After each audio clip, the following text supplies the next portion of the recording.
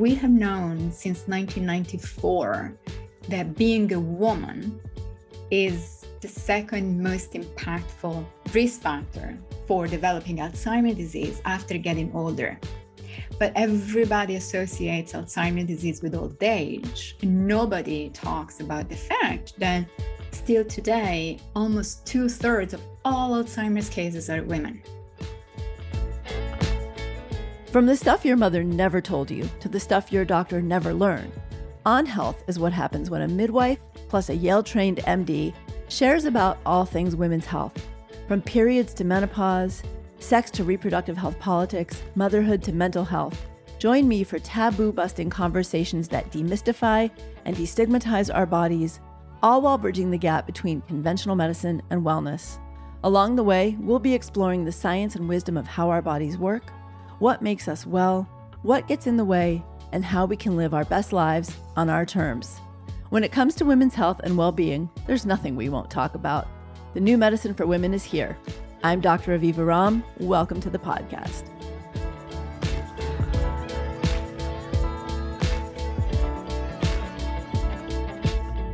Well, we might have some fleeting concern for our brain health when we're postpartum or in perimenopause, like when we wonder where we left the car keys one too many times. Hint, check the freezer in menopause and the diaper bag or car seat if you have a baby. Brain health, in fact, isn't something most of us spend much time thinking about unless we're faced with a loved one with dementia, a wrenching condition for a person to experience and also for their family to watch and go through. Yet Alzheimer's disease affects twice as many women as men, even adjusting for our longer lifespans. Researchers estimate that nearly 2/3 of those living with Alzheimer's in the United States are women, and menopause possibly increases our vulnerability to it. Still, medical research has continued to marginalize research into women's brain health. I'm your host, Dr. Aviva Ram, and it's a pleasure to welcome my guest for today, Dr. Lisa Mosconi. Dr. Mosconi is blowing the lid off of female brain health with her groundbreaking research, showing us that and how menopause reshapes the landscape of the female brain and hints, at least, that this reshaping includes compensatory adaptations that maintain brain function in spite of the menopause-related drop in estrogen levels. Dr. Mosconi holds a PhD in neuroscience and nuclear medicine and is an associate professor of neuroscience in neurology and radiology at Weill Cornell Medicine, New York Presbyterian Hospital, where she serves as director of the Alzheimer's Prevention Program at Weill Cornell Medicine, which includes the Women's Brain Initiative, Alzheimer's Prevention Clinic, and Alzheimer's Prevention Clinical Trials Unit. She's the author of the New York Times, USA Today, Publishers Weekly, and Der Spiegel bestselling The XX Brain 2020, and of the international bestseller Brain Food 2018. She's ranked among the top 1% of scientists of the past 20 years by official metrics and was listed as one of the 17 most influential living female scientists by the Times. Dr. Mosconi was called the Mona Lisa of neuroscience by Elle International. Her TED Talk, How Menopause Affects the Brain, has been viewed over 2 million times in the first 3 months since its release. You can find her at her website, www.lisamosconi.com, and on Instagram at dr._Mosconi. Lisa and I met in late 2021 at a private women's dinner where she presented her latest research findings, and I've since read The XX Brain.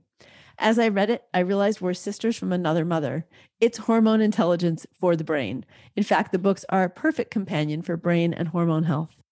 Her work is cutting through the historical research black hole on women's health and using her own personal passion and commitment to provide us with answers to questions that need to be, but haven't been asked often or loudly enough until now, while showing us how we can both prevent brain decline, not with more and more medical intervention, but by nourishing our brain using an integrative approach to health. In her work, she reminds us that less than 1% of Alzheimer's cases are the result of genetic mutations, and that DNA won't impact a woman's likelihood of developing dementia nearly as much as her hormonal status, lifestyle, and overall health. But this information is widely unknown, even amongst medical practitioners.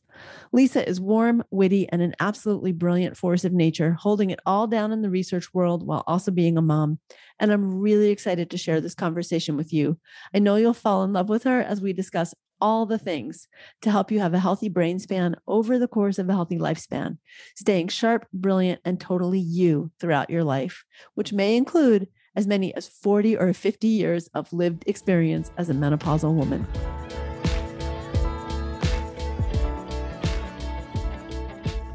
Lisa, welcome, and thank you for making time for this conversation in what I know is an incredibly busy schedule. You're in demand. You're a mama and a writer and a researcher and a speaker and a program director. So it's incredible that you're here. Thank you. Thank you for having me. I'm so glad to see you. Actually, we get to talk a little bit.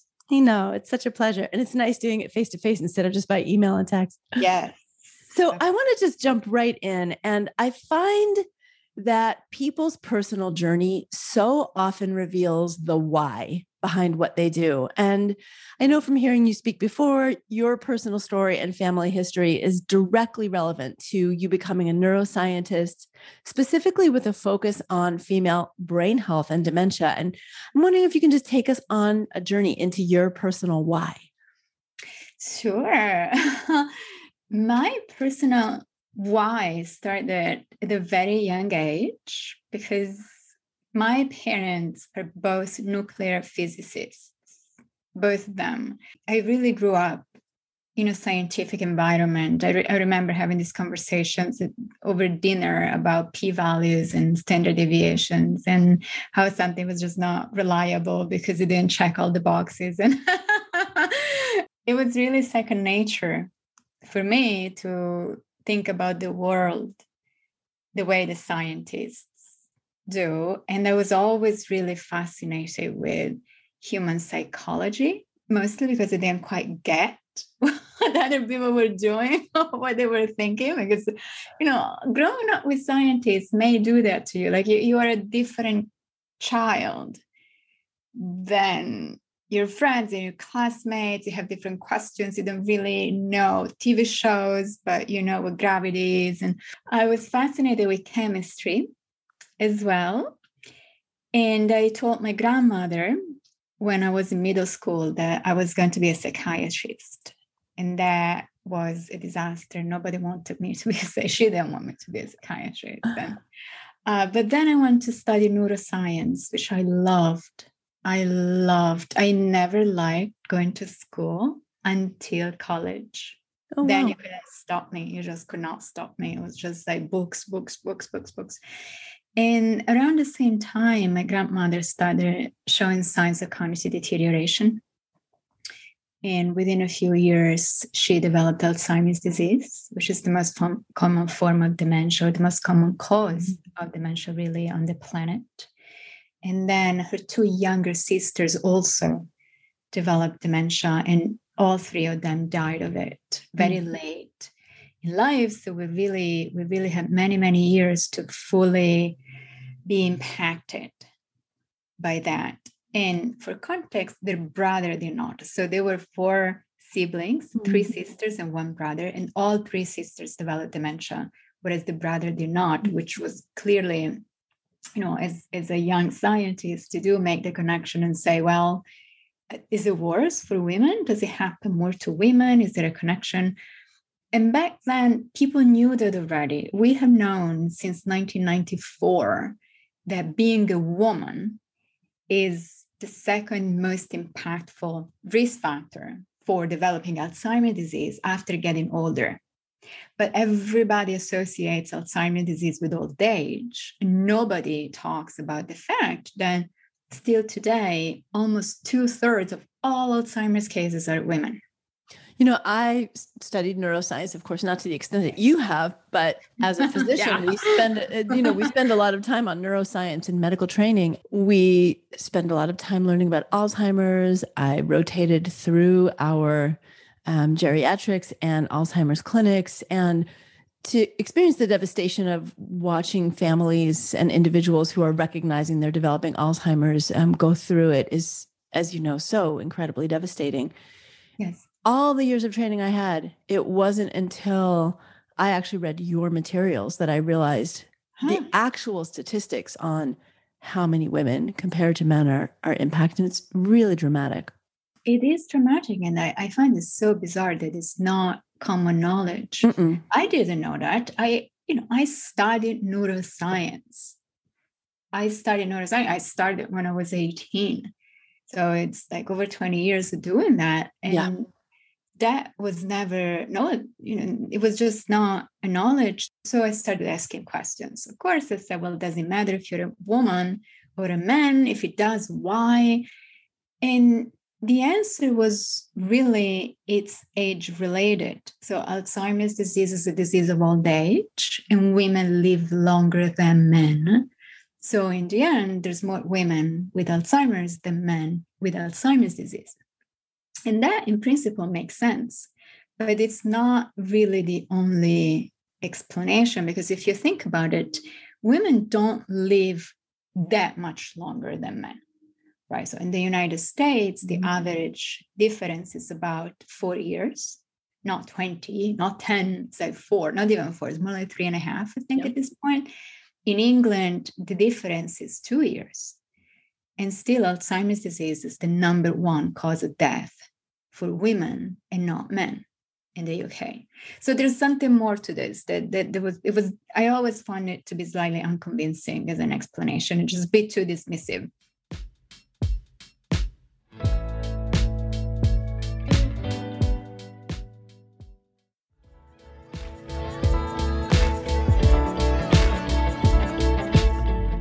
You use a term that I think is so interesting.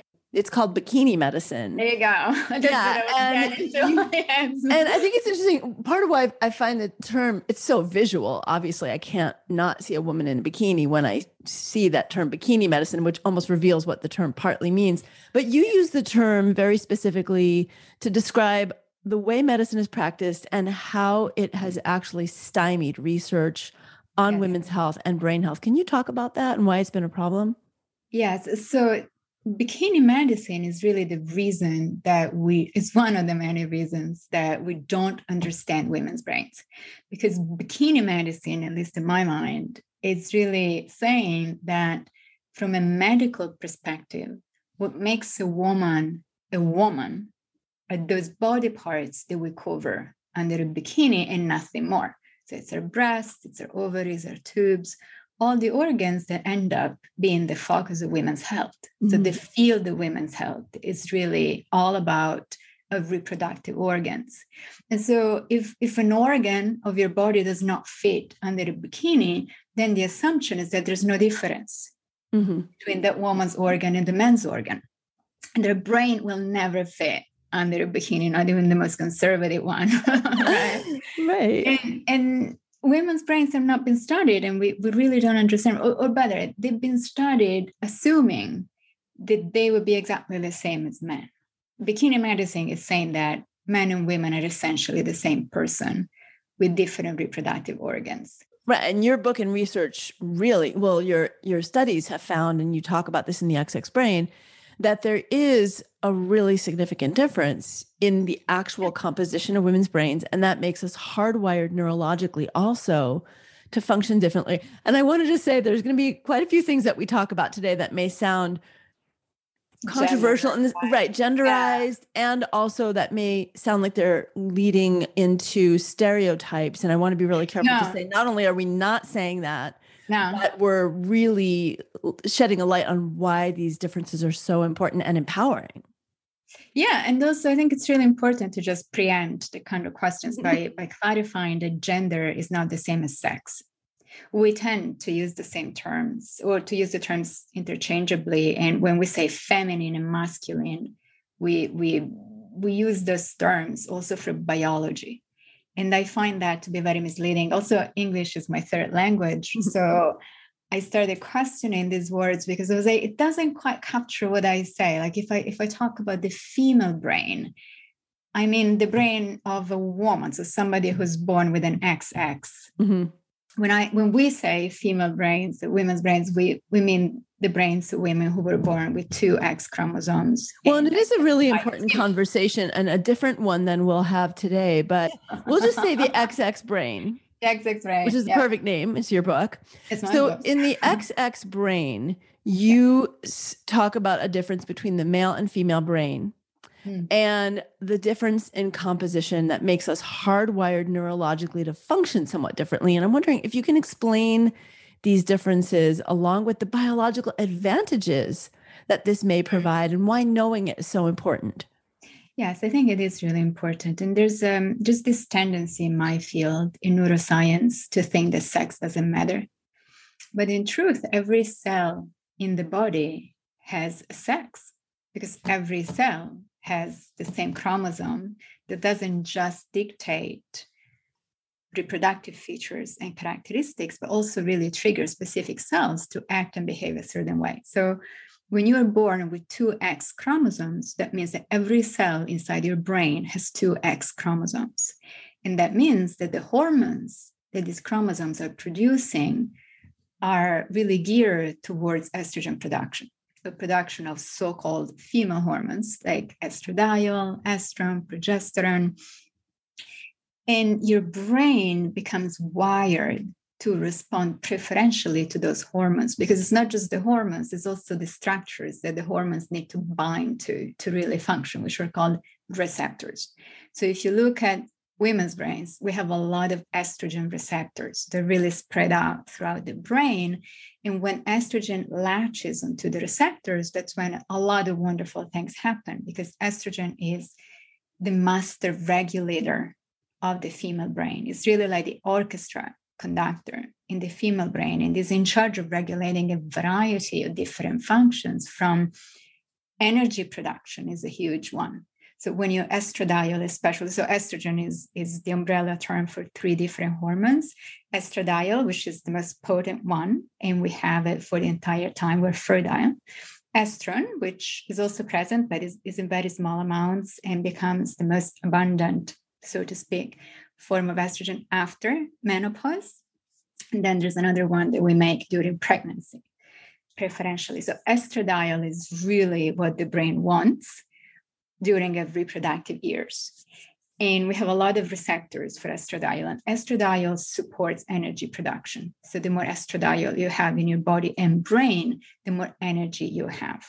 At the same time, estradiol supports immune function, so it keeps you healthy, and promotes the growth of neurons inside your brain. It's a very neuroplastic, neuroprotective hormone. The same happens in men's brains for testosterone.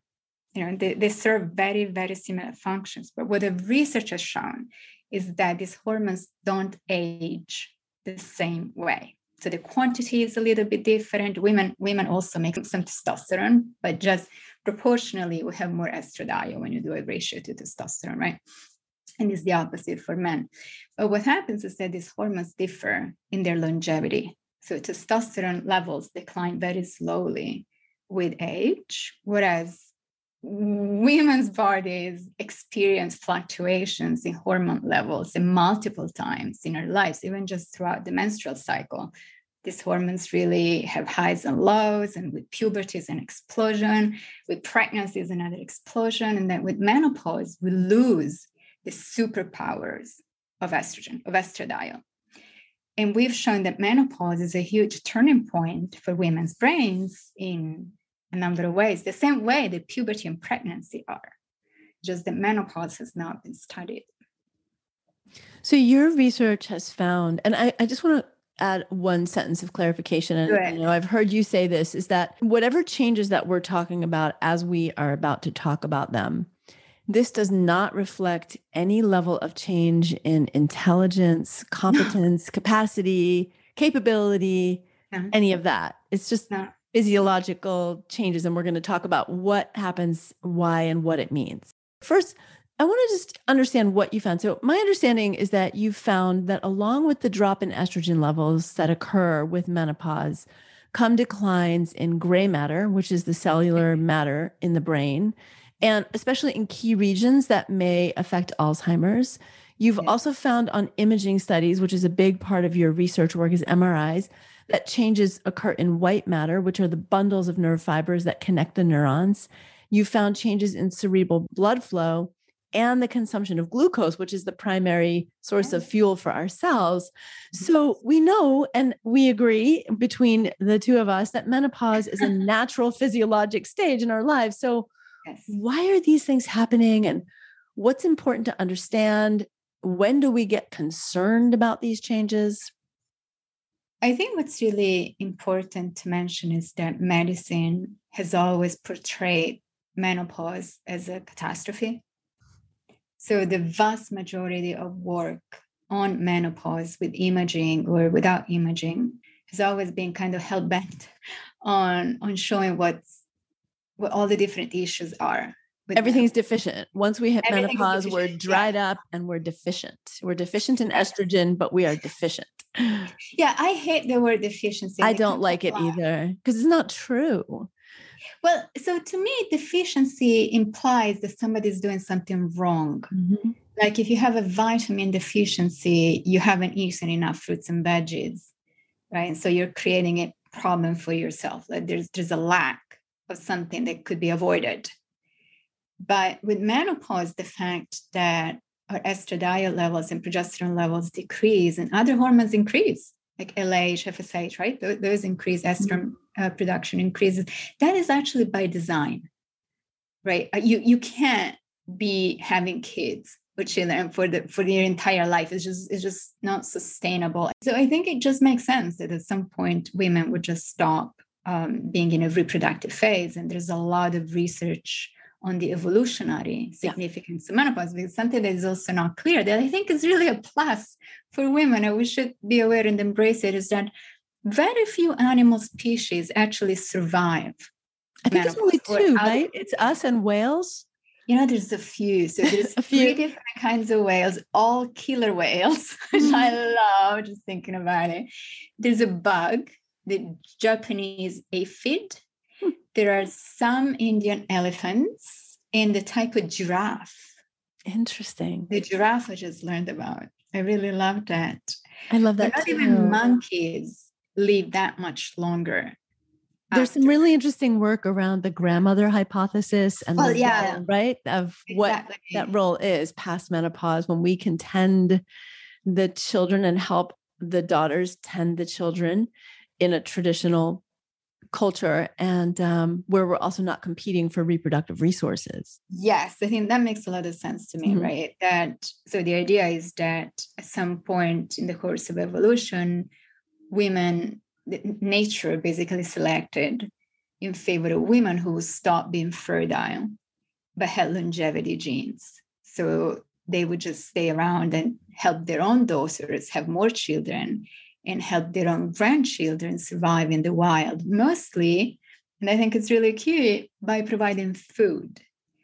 And I love this analogy with modern day grandmothers or, women put in a postmenopausal stage, but always providing for others. And I think that is so true. I mean, it's not universally true, but there is this instinct of just taking care of others.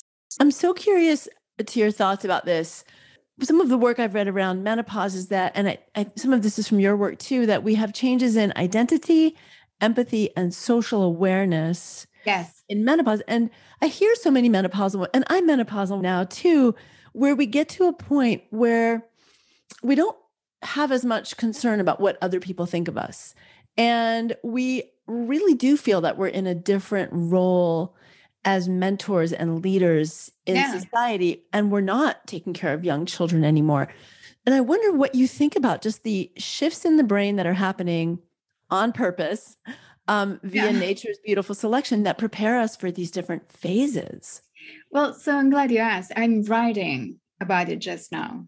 So I'm working on a new book that is really about how the brain changes for women throughout the lifespan with a focus on menopause. But the point is to put menopause in context. And we're also working on some actual, scientific publications on this topic as well, because I think it's so important to put a research in context, to really understand our brain imaging studies in a way that is not the traditional negative view on menopause that society has. Because when I started looking into menopause, I was also looking for things that helped me understand why there's the brain fog, the memory lapse, the hot flashes, the night sweats. What is it that women don't feel so great, to put it mildly, during menopause? And what happens to cognition? Could it be a sign of an increased risk of Alzheimer's disease later on in life? And so we were looking at everything that could potentially go wrong.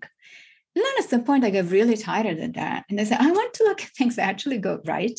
And for a scientist, that's a very odd mindset. You really have to build your experiments or your study cohort in a very different way and ask very different questions. And the statisticians don't quite get what you want to do. So it's complicated, but that's what led to the study you mentioned before, where we looked at a gazillion different parameters. Because if I only look at gray matter, I do see a decline with menopause. There's a reduction in gray matter volume during the transition to menopause. If I look at brain energy levels that we do using FDG, positron emission tomography, I also see a very sharp decline. There's literally a 20-30% drop in brain energy levels during the transition to menopause. But then most women are fine after menopause, right? There's no cognitive impairment. Like many women do feel like they're not performing as well as they used to. But there's a billion cognitive studies showing really no objective change. Like from a clinical perspective, you're fine. You're still within normal limits. For you, that must be very, very stressful. And maybe you can't come up with words as well as you used to, or it takes you longer to do things, or you do have the forgetfulness, but it resolves. Right. And so when you first saw these changes, were you like, oh my goodness, this explains it? Yeah, that was scary. It is scary. When I first heard you talk about it, I was like, wow, this is frightening. It's unsettling. And also it's in very young women. Like we had this picture with the brain scans that went a little bit viral, that is now all over the internet, with the premenopausal brain scan and then the same brain a few years later after menopause. And you can see how the brain gets darker. And that is the 30% drop in brain energy levels. But what I wanted to do was, okay, let's keep following people over time. Let's really map it out, because menopause is not an on-off switch. Right. It's not like everything is okay and then boom, flat bottom level.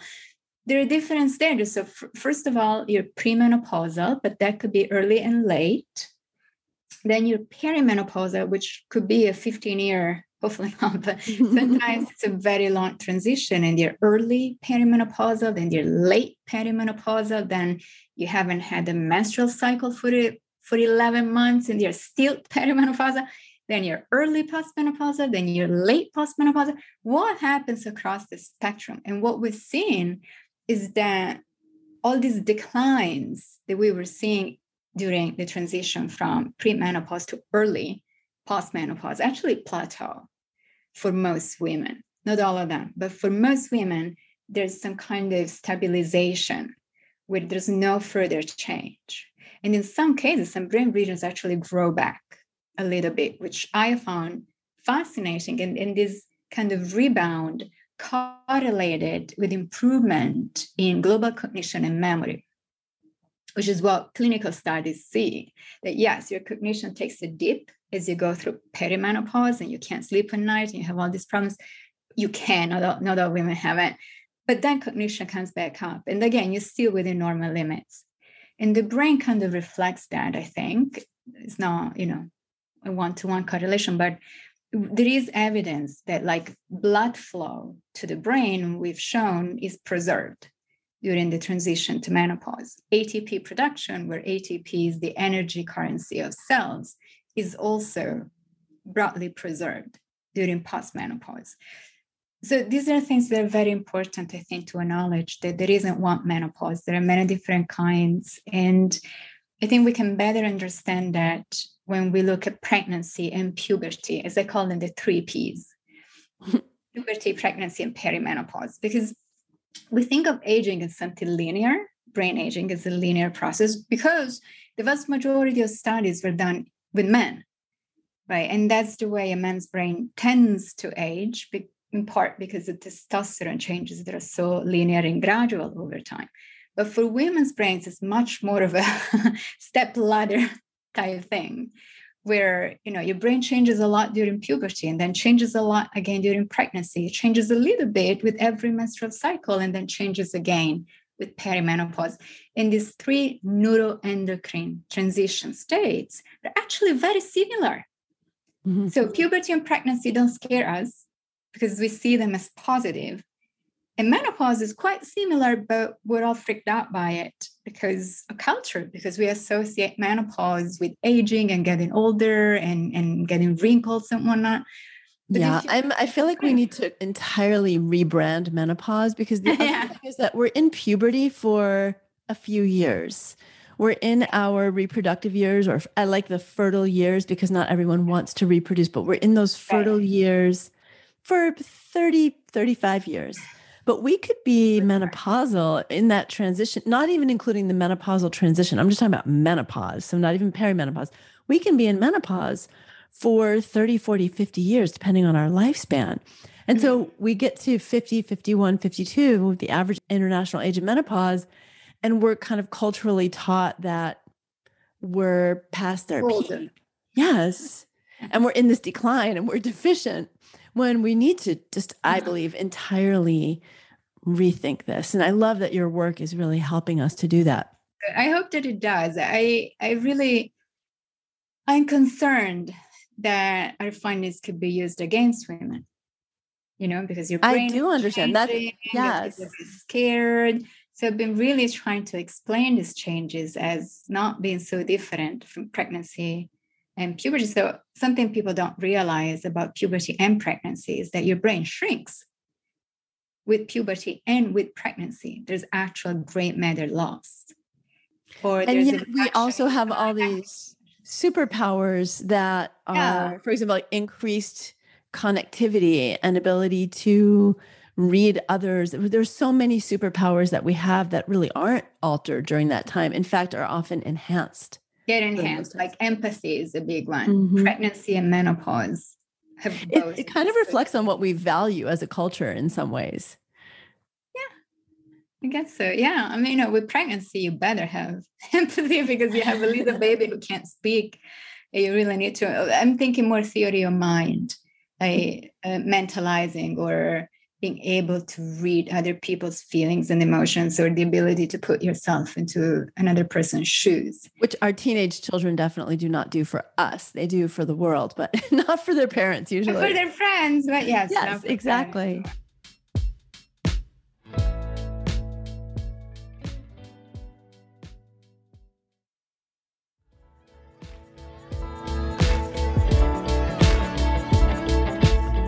New study that you've been spearheading, I know that you're excited about, suggests that those of us who have greater cumulative exposure to estrogen in life, for example, if we've had more children, we've taken up to 5, no more than that. Okay, good to know.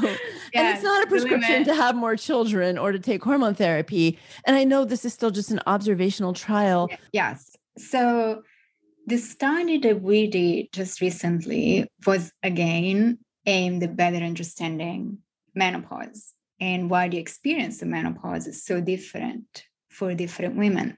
There are some women who don't even feel the transition. Like they realize that their period isn't there anymore. Maybe they have some discomfort, but they're fine. At the end, they're fine. They have no brain fog. They just, like my mom, she couldn't sleep for a bit, but then she was like, oh, whatever, I'll just go for a walk and do a headstand. She's a yoga person and a vegetarian. So, and interestingly, I've also read anthropologically that there are actually cultural differences in how we anticipate the menopause or how we perceive it based on what our cultural values around aging women are and the likelihood of experiencing more severe symptoms. In Asia or in other cultures as well, menopause is just seen as one phase of life. And actually, some women there look forward to it. And they really feel empowered because their social status also changes with menopause. They have more freedom. They can do things that they couldn't do prior. And there's really this culture of menopause is just another part of your life where Some things have changed, some things for the best, some things maybe not, but you just get on with it. And women don't experience the same symptoms that American women experience. And, who knows what happens first, right? Is it that genetically you don't get as many symptoms and therefore you have a better attitude about it? Yeah. Yes. Or is and you're eating a diet that may, like your mom healthy. Being a vegetarian, so more plant-based and having more phytoestrogens. Yes, as like your physical activity perhaps is better, or maybe you have less stress in your life, or maybe your reaction to stress is different. So we don't know exactly all the different things that can influence the experience of menopause and the outcomes. But what we had done was to look at different reproductive, they're called reproductive events, that could also impact how the brain changes with time. So one thing that a lot of people have been looking into is the time of puberty. Because if you go through puberty a little bit earlier, not crazy early, right, but like a year earlier than the average person, you may have estrogen for a year longer than a person who develops a year after you, right? And the same thing for age and menopause. So we do know that the earlier you go through menopause, the more severe the effects on risk of Alzheimer's disease and depression and stuff like that, especially for women who have their ovaries removed before menopause. So having an oophorectomy is associated, very big difference, is associated with a higher risk of Alzheimer's disease if the procedure occurs before age 48 or before the natural age of menopause. So we looked at all these different factors. We looked at the history of use of hormonal contraceptives, which is something that can impact your overall hormonal status. We looked at the age of menopause, age of puberty. We looked at whether or not women have been taking hormonal replacement therapy, what type of hormonal therapy. And so if you put all these factors together and you use statistical procedures to kind of rank them and find out what's really impactful and what's not as impactful, accounting for everything else, including number of children, number of pregnancy, age, the firstborn, then it really looks like reproductive span has an impact on the way that the brain changes during menopause. And the longer your reproductive span, the more protected your brain seems to be. So you have more gray matter, basically, for every additional year of fertility that you have. Your brain has a little bit more gray matter as compared to women whose reproductive span is shorter. Especially so clearly just trying to have more babies or just jumping on the pill or estrogen containing pill or just jumping on hormone replacement therapy isn't the answer. Ideally, we do everything we can to naturally support a lengthier, healthy reproductive span or fertile years span. But for women who are struggling with more severe menopausal symptoms, which could suggest already lower levels of estrogen, or women who, for whatever reason, don't have that ongoing protective bath of estrogen in their brain and bodies, what do you recommend? What do you find to be good protective steps? And how does hormone replacement therapy play into that? Because clearly it hasn't been shown to prevent dementia per se, to my understanding, but it may certainly be protective. Right. So, yes, this is what kept me up last night because I was part of a documentary. It's a lovely documentary that just came out in the UK where the headline, however, was that HRT can that's my headache, the word can prevent Alzheimer's disease versus about 50% may. of the cases. Yeah, or HRT needs to be better evaluated, or there's hope that HRT might prevent Alzheimer's, may help prevent Alzheimer's disease. That was a very definitive. HRT can prevent Alzheimer's, and you have to start early, which is like, wait a minute, right? So there is, I think my official position is that there is enough evidence to justify further investigation of HRT for Alzheimer's prevention. That's what we can realistically and accurately say, because we do have many observational studies showing that women who do take hormones for menopause, especially when they're symptomatic and either in perimenopause or early postmenopause, that is associated with a lower risk of developing Alzheimer's disease later on in life as compared to women who do not take hormones. However, when you look at clinical trials, right, there's always this situation where you want to have both. You want to have observational evidence that something is good for you in a huge population, and then you want to take that thing and put it into a clinical trial, and you want to find the same thing.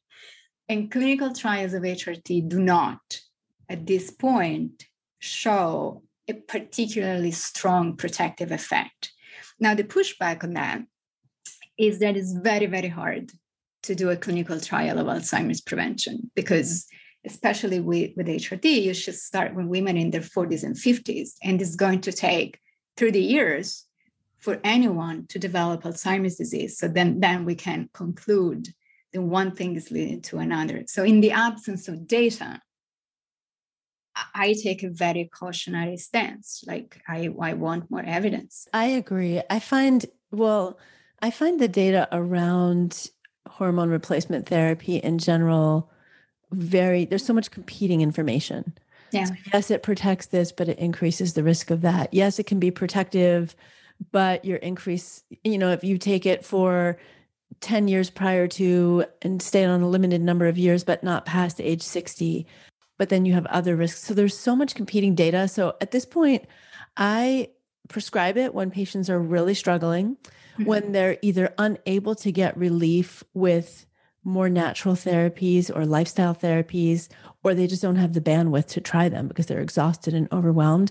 And then very specifically, I always go for indications. I don't just, put somebody on hormone therapy for hair loss. There's no indication for that. But if they're having severe vasomotor symptoms, a lot of hot flashes, they're not sleeping, they're having vaginal dryness or recurrent urinary symptoms, all those things that are really well studied and approved, then I'll always go for the form that provides the most safe dose with the least likelihood of side effects. So if I can use a vaginal estrogen, I will. If they need a topical, I'll go to a patch next and oral next. And then, of course, paying attention, does she have a uterus? Does she not have a uterus? Right. How long is she on it for? All the things. So I don't consider it a panacea. I do actually consider bioidentical hormones to carry all the same risks as any other hormones. Yeah. They're nice because you can tailor the dose specifically. But I feel that, so much of the women's health trials that were stopped in the early 2000s led to so much panic, and maybe the panic needs to be tempered a little bit as we do look at the very real benefits, especially for women whose quality of life is so compromised. Absolutely. And at the same time, we have to still keep those risks in mind. And, back to what you were saying about, this bikini problem, basically bikini science, it is addressing what my friend calls pits and bits, but, but there is so much more that we need to understand: cardiovascular health and estrogen, brain health and estrogen, bone health and estrogen. So, but also, going back to your point, I think that addressing hot flashes or sleep issues or mood issues is not the same as preventing dementia. That is the problem I have, right? So I agree that HRT is very helpful, and the North American Menopause Society is on the same page, and they're very, very conservative. And I use their guidelines very specifically. Exactly. I just stick with the NAMS guidelines. Yeah, which are, however, quite conservative, right? So before an official society changes a guideline, you really have to pray in 10 different languages. However, you can be sure that recommendation is effective and safe. So hot flashes, yes. Sleep issues, yes, in some women. Brain fog, yes, in some women. Cognition support, yes, in some women with oophorectomies or hysterectomies before menopause. Alzheimer's prevention is quite a different thing. Yeah. I've been working in the field of Alzheimer's prevention forever, and it is really hard to find good proof that certain things can prevent Alzheimer's disease. Well, Lisa, I'd love to shift gears on that note to talk about what we can do Yeah. and when we should start to protect our brains. I just want to say that I don't want to be like the downer. It maybe HRT works, but we need to test it. We need to do clinical trials starting at the right time with the right population, women who are symptomatic, where their brain is still in transition, so that there's a window of opportunity to actually intervene and then look at biomarkers of Alzheimer's prevention. And the reason I mention it is not to stay on this topic, but because we just started a clinical trial, and I'm super excited then the HRT formulation that we're using is actually safe against breast cancer, because everybody's worried about breast cancer. Is the number one concern for all women with HRT, right? So we have this formulation that is actually a derivative of plants. It's plant-based. It's a phytoSERM. So it's a selective estrogen receptor modulator, a SERM that comes from plants and has been tested a number of times. It's actually engineered to leave your breasts alone and just act inside your brain. That's amazing. It's not commercially available yet, though. It's just for your trial. It's just for our trial. That's going to be a potentially amazing breakthrough. Exactly. So these, I think, will make me feel a lot better recommending HRT for brain health as well, because I don't put you at risk of something else. So I think what you said is really important too, that you don't want to be a Debbie Downer. And I find this is very challenging. I find this challenge in my own work, where I want to provide women with the understanding of the magnitude of the problems that we face, whether that's risks of PCOS, endometriosis, various types of reproductive cancers, or dementia, without scaring people. But the only way to address the topic is by discussing it and then finding the prevention tools and educating our communities on those tools. But if we don't address the problem head on, we're kind of wanting to avoid the negativity. I mean, it's significant. 2/3 of women with dementia, 50% of people with dementia being women, or 2 to 1, right? I mean, these are startling statistics. And one thing that we haven't talked about, which I'm sure you've seen in your own family, is the loss for the person who becomes the victim of dementia. It is the loss for the family, but it's also women who become the primary caregivers. And in my practice, I'm seeing so many women in their 30s, 40s, and early 50s who are in the sandwich caregiver role, where they're now taking care of their mother or mother and father who have cognitive decline, and they're taking care of their teenagers or young children. And it's a lot for caregivers also. So not to take a selfish approach to why we should be preventatively minded as women, but it affects us in so many ways. And it can be tremendously burdensome and overwhelming. Not to say that caring for our loved ones is a burden, but there's a huge amount of fatigue and burnout. It's terrible. It's heartbreaking, and caregivers suffer physically and emotionally. There's a lot of research on that. Yeah. So I really empathize with your situation of not wanting to be a Debbie Downer while you're also sharing the statistics and the more statistics about how serious it is. Let's talk about something positive. So let's shift gears. That's what I want to switch gears to. So you grew up in a very intensely analytical, data-driven environment. You're a neuroscientist, right? You're an incredible neuroscientist. You're very fact and data-driven. Yes. As am I. And yet both of us find ourselves talking to our communities about these interventions, foods, plant-based eating that have evidence, but certainly are still on the younger side of really strong data. I'm curious how you found yourself leaning into a more integrative, whole life. How did it happen? It was really hard. I think it's because of my own research. Actually, in part, I was moving to New York. So when I moved to New York, I moved when I was quite young. I mean, by Italian standards, I was young, I was 23. And I had never had to take care of myself. And I literally fell in love with chocolate chip cookies. Oh, that's funny. And I wouldn't say that I was eating unhealthily, but certainly differently than I was used to. Well, and for listeners who don't know this, you can get chocolate chip cookies delivered to your home at any hour of the day or night in New York City. I didn't know that. Really? Yeah. But what I noticed is that by not being as physically active as I used to be in Italy, eating definitely not as healthily or a little bit, well, definitely not as healthily. And I had a lot more stress and I couldn't think straight. And I'm a really high performer. Like I can study and work for like 15 hours straight and just not even notice. And I could not remember anything. And that's really what convinced me to look into diet and exercise and intellectual activity, because people say it's really important for Alzheimer's prevention, but also stress levels. So we started doing that with the research, and we started doing brain scans and measuring all these factors in our patient cohort in people who were my age. So that was really interesting for me to work with people who were in their 30s and 40s and any age, but also younger, because when you work in Alzheimer's disease, the vast majority of people start at age 60. But we were doing midlife and younger, which was very, very different and very new. And I can see it on the brain scans.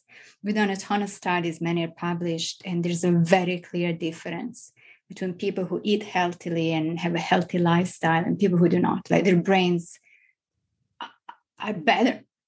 They look younger. I just spoke to a friend of mine the other day. She's in my study, and I said to her, look, because I look at all the brain scans and I don't have access to clinical information when I do my first review, so that there is no bias and everything is de-identified. Actually, you know exactly who I'm talking about because we met at her dinner party. Oh. And I texted her when I found out it was her brain, and they said, oh my God, your brain is like 20 years younger than I thought. I'm so glad. I actually had dinner with her recently, and she told me she was going to see you and that you were going to give her information. I think she was frightened because she has Alzheimer's in her family. So I'm so glad you were able to tell her that.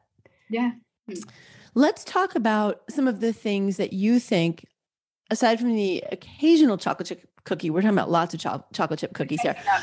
But what are the things that people, if you could just say, please don't do that anymore, 4 or 5 things that you just feel are the biggest insults for brain health? Yeah, I was starting with exercise. So I think the number one behavioral modification that everybody agrees is preventative against Alzheimer's disease is exercise. So I would say then don't go the whole week without getting your heart rate up. How much movement, how much exercise, how much cardio, what do you recommend for optimal brain health? So what studies have shown is that moderate intensity exercise is sufficient to really be associated with a risk reduction in Alzheimer's disease when done consistently 2-3 times a week for about 40-45 minutes per session. So if you can push yourself a little bit more, that certainly is good. It's a good thing, right? Because I think it's really cardiovascular fitness that correlates with a healthier brain, because the human brain is incredibly sensitive to changes in blood flow or circulation.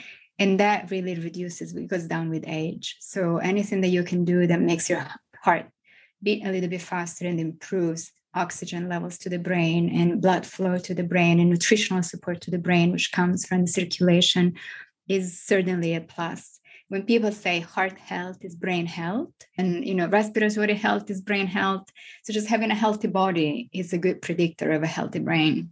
And I want to just clarify, when we're talking about Alzheimer's prevention, it's more than that, right? These things aren't just about preventing something. This is about having a healthy brain span, yes, so that we're cognitively capable and able to live independently and sharp and enjoying our lives to the fullest capacity. They're for the present as well, right? I'm used to talking about Alzheimer's prevention because that's what people want from me, but it's really also about the present. Mm-hmm. You want to have a sharp mind at any age, regardless of what happens in 30, 40 years from now. Like I want to have clear thoughts, and I want to remember things, that I don't want to struggle, and I don't want to have brain fog. And I want to remember things, especially when you have young kids. My daughter is now turning 7. And like you said, that's a full-time job to really be a good parent and go from working all day to really be present for your kids. It takes brain power, and I need the brain power, and I find it in my lifestyle for sure. So exercise is super important. And in terms of the future, there is evidence from very big studies with very long follow-ups that for women, if you're physically active in midlife, and midlife is any age between 35 and 65, just to be clear, then you have a 30% lower risk of Alzheimer's disease later on in life as compared to women, midlife women who are sedentary, who do not exercise at all, right? So if you're very physically fit, 30% lower risk of Alzheimer's disease is huge. It's one, and you can start anytime. It's not like you, yeah. So if you follow this recommendation of moderate or higher, if you like, physical activity 3 times a week, that gives you a huge buffer against cognitive aging. And if you do less, that's still beneficial. It's still better than doing nothing. And I think that's a really comforting thought, because, you know, some people hate running, or some people don't want to have to really sweat at the gym. You know, there are so many other things that one can do. And another benefit is it relieves depression, or it helps prevent depression, which is also important for long-term cognitive function, which is my understanding. Yeah, absolutely. So midlife depression is actually a risk factor for Alzheimer's disease, especially in women. So exercise boosts your endorphin, releases serotonin to your brain, which is the antidepressant hormone, and it has an overall strengthening effect. All right, let's talk about a couple of more things that women can do. Yes. And let's briefly touch on testing, because I also don't want to overload you, and I want to be respectful of your time, because I know you are so busy and this is so precious. Well, diet first before testing. You know, exercise is tricky because you really have to make time for it. Whereas with nutrition, most people eat at least 3 times a day, right? Maybe 2, those who fast a lot, but we do eat consistently every single day. So we really have about 3 chances every day to make a smart choice that is supportive of brain health or not. And that's a beautiful way to look at that. I mean, that is just so beautiful. 3 chances a day to make a choice for brain health. Yes. And it's very simple. You want to stay away from processed foods as much as you can. And that already cuts your risk of dementia by quite a bit, depending on, you know, what different studies show. But we know that, for example, a Mediterranean style diet has really been associated with positive outcomes for brain health, especially for women. So women who follow that kind of diet, not literally, you don't have to move to Italy or Spain, but like that, the diet style have a 25% lower risk of cardiovascular disease, so heart disease and stroke. They have a 50% lower risk of breast cancer. They have a much lower risk of depression and the lower risk of Alzheimer's disease and dementia. And they have fewer hot flashes. And it's delicious. Like, it's not a crazy diet that was developed by somebody who made it up. You know, I just made it up and said, this is the diet of the 22nd century, the 21st century. No, this is a diet that's been around for a really, really long time. And we know that people who followed, I would say, like the blue zone diet, right? Where the diet that the centenarians follow all across the world is fresh, is local, obviously, is seasonal, where there's the most nutrition in the foods that you're eating, because they're ripe, they're there at the right time of the year. It's full of antioxidants, and antioxidants, in my mind, are the number 1 nutrient for brain health, especially as we get older. And then also omega-3 fatty acids are really important. And they're mostly plant-centric. Now, there's confusion between plant-based, vegan, vegetarian, but plant-centric diets. So diets that really focus on fresh vegetables and fruit and legumes and whole grains and vegetable oils instead of a lot of butter and animal products. Nuts and seeds. Nuts and seeds, for sure. So that's the diet I would recommend. You don't have to be too strict. Of course, there's an indulgence here and there, which is also a nice thing about the Mediterranean lifestyle. Mm-hmm. But mostly you're really eating foods that promote and support brain health because of the fiber, because of the antioxidants, because of all the phytonutrients, because of inflammatory compounds. A cup of coffee here and there. Mm-hmm. Which has been shown to have some really strong cognitive benefits for women 50 and older. Especially, did you know that Espresso. espresso has the highest antioxidant power of all beverages? Before we wrap, I would love to have you just talk a bit about testing. One, because I know that ApoE4 testing is available through a lot of integrative and functional doctors, and people go nuts about their risk once they see that. So what testing do you recommend if women are going to do any that is accessible through their primary care provider that may give some indications of maybe inflammatory markers, other things? Or do you think it's helpful at all? We do. We believe in testing. We do a lot of tests. However, they're done in the context of memory support and Alzheimer's prevention practice. So we do the basic metabolic panel. So insulin, glucose levels. We do lipids, definitely, LDL, HDL, total cholesterol, triglycerides, but we also do omega-3, omega-6 fatty acids and the different breakdowns. We look at homocysteine, which is a non-specific risk factor for cardiovascular issues. We do CRP, C-reactive protein. We look at some inflammatory markers. We do hormones. We do thyroid panels. And we do ApoE4 testing.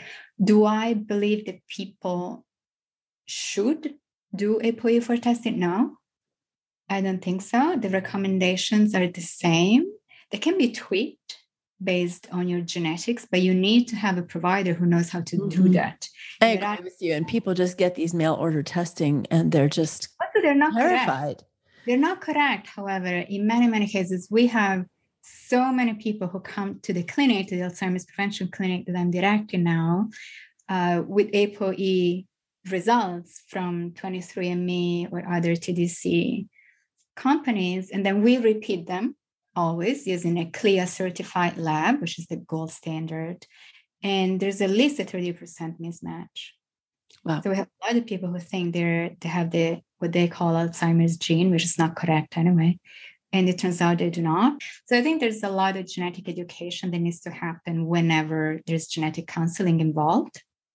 And not everybody is trained to offer that kind of service. So I would say always genetic counseling, always work with a doctor who knows how to manage whatever findings you come up with, right? Whatever findings you're given. And I love the rest of the panel. It's the same I do in my practice.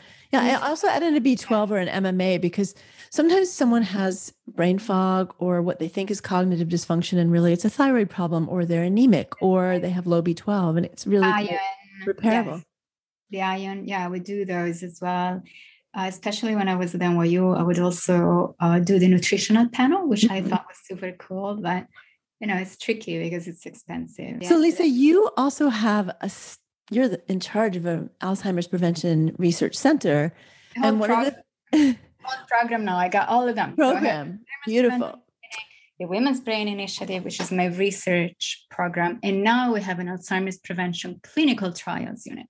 Well, brava. It's incredible. And I know that one of the things that you do is have women come in who are interested in getting testing.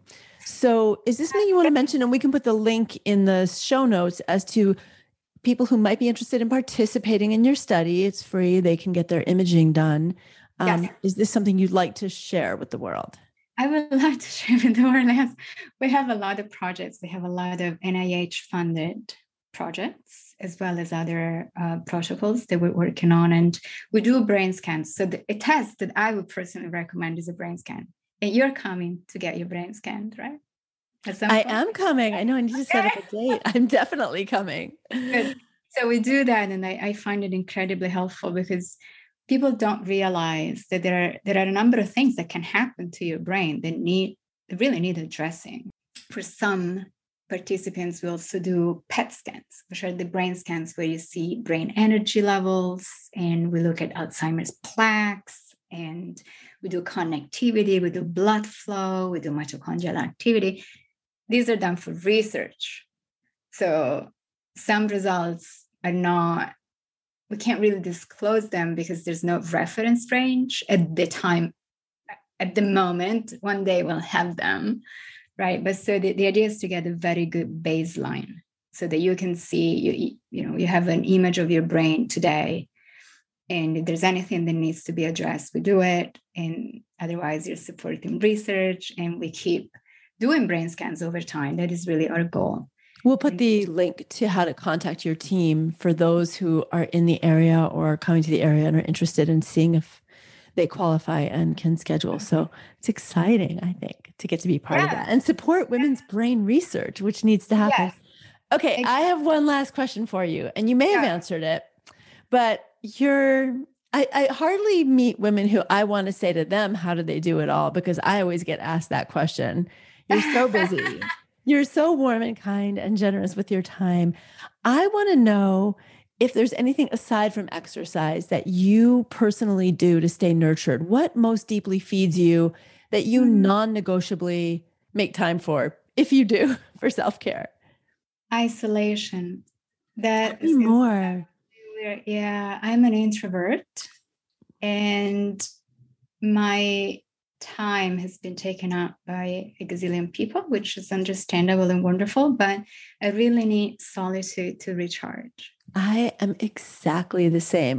Thank you for all the work you're doing for all of us. You're not just doing this pioneering work at the forefront of changes, but I also know that you are a woman scientist in what has historically and continues to be a very male-dominated world that has its own challenges and stressors. You're showing us how the female brain works. You're reducing menopause stigma, and you're providing tools that so many women can use to mitigate their risks of cognitive decline and live fully realized lives. So thank you, thank you, thank you for being you and what you bring to all of us and your beauty on every level. Thank you. Thank you for having me. Pleasure. Listeners, thank you for joining me today. I hope that this conversation has inspired you to rethink how you care for your brain every day, starting now. I hope that women, even in their 30s, are listening, because cognitive decline isn't something that generally happens overnight. As Dr. Mosconi shares in the XX Brain, we can start taking care of our brain health at any time, and it's never too late. But of course, the earlier, the better.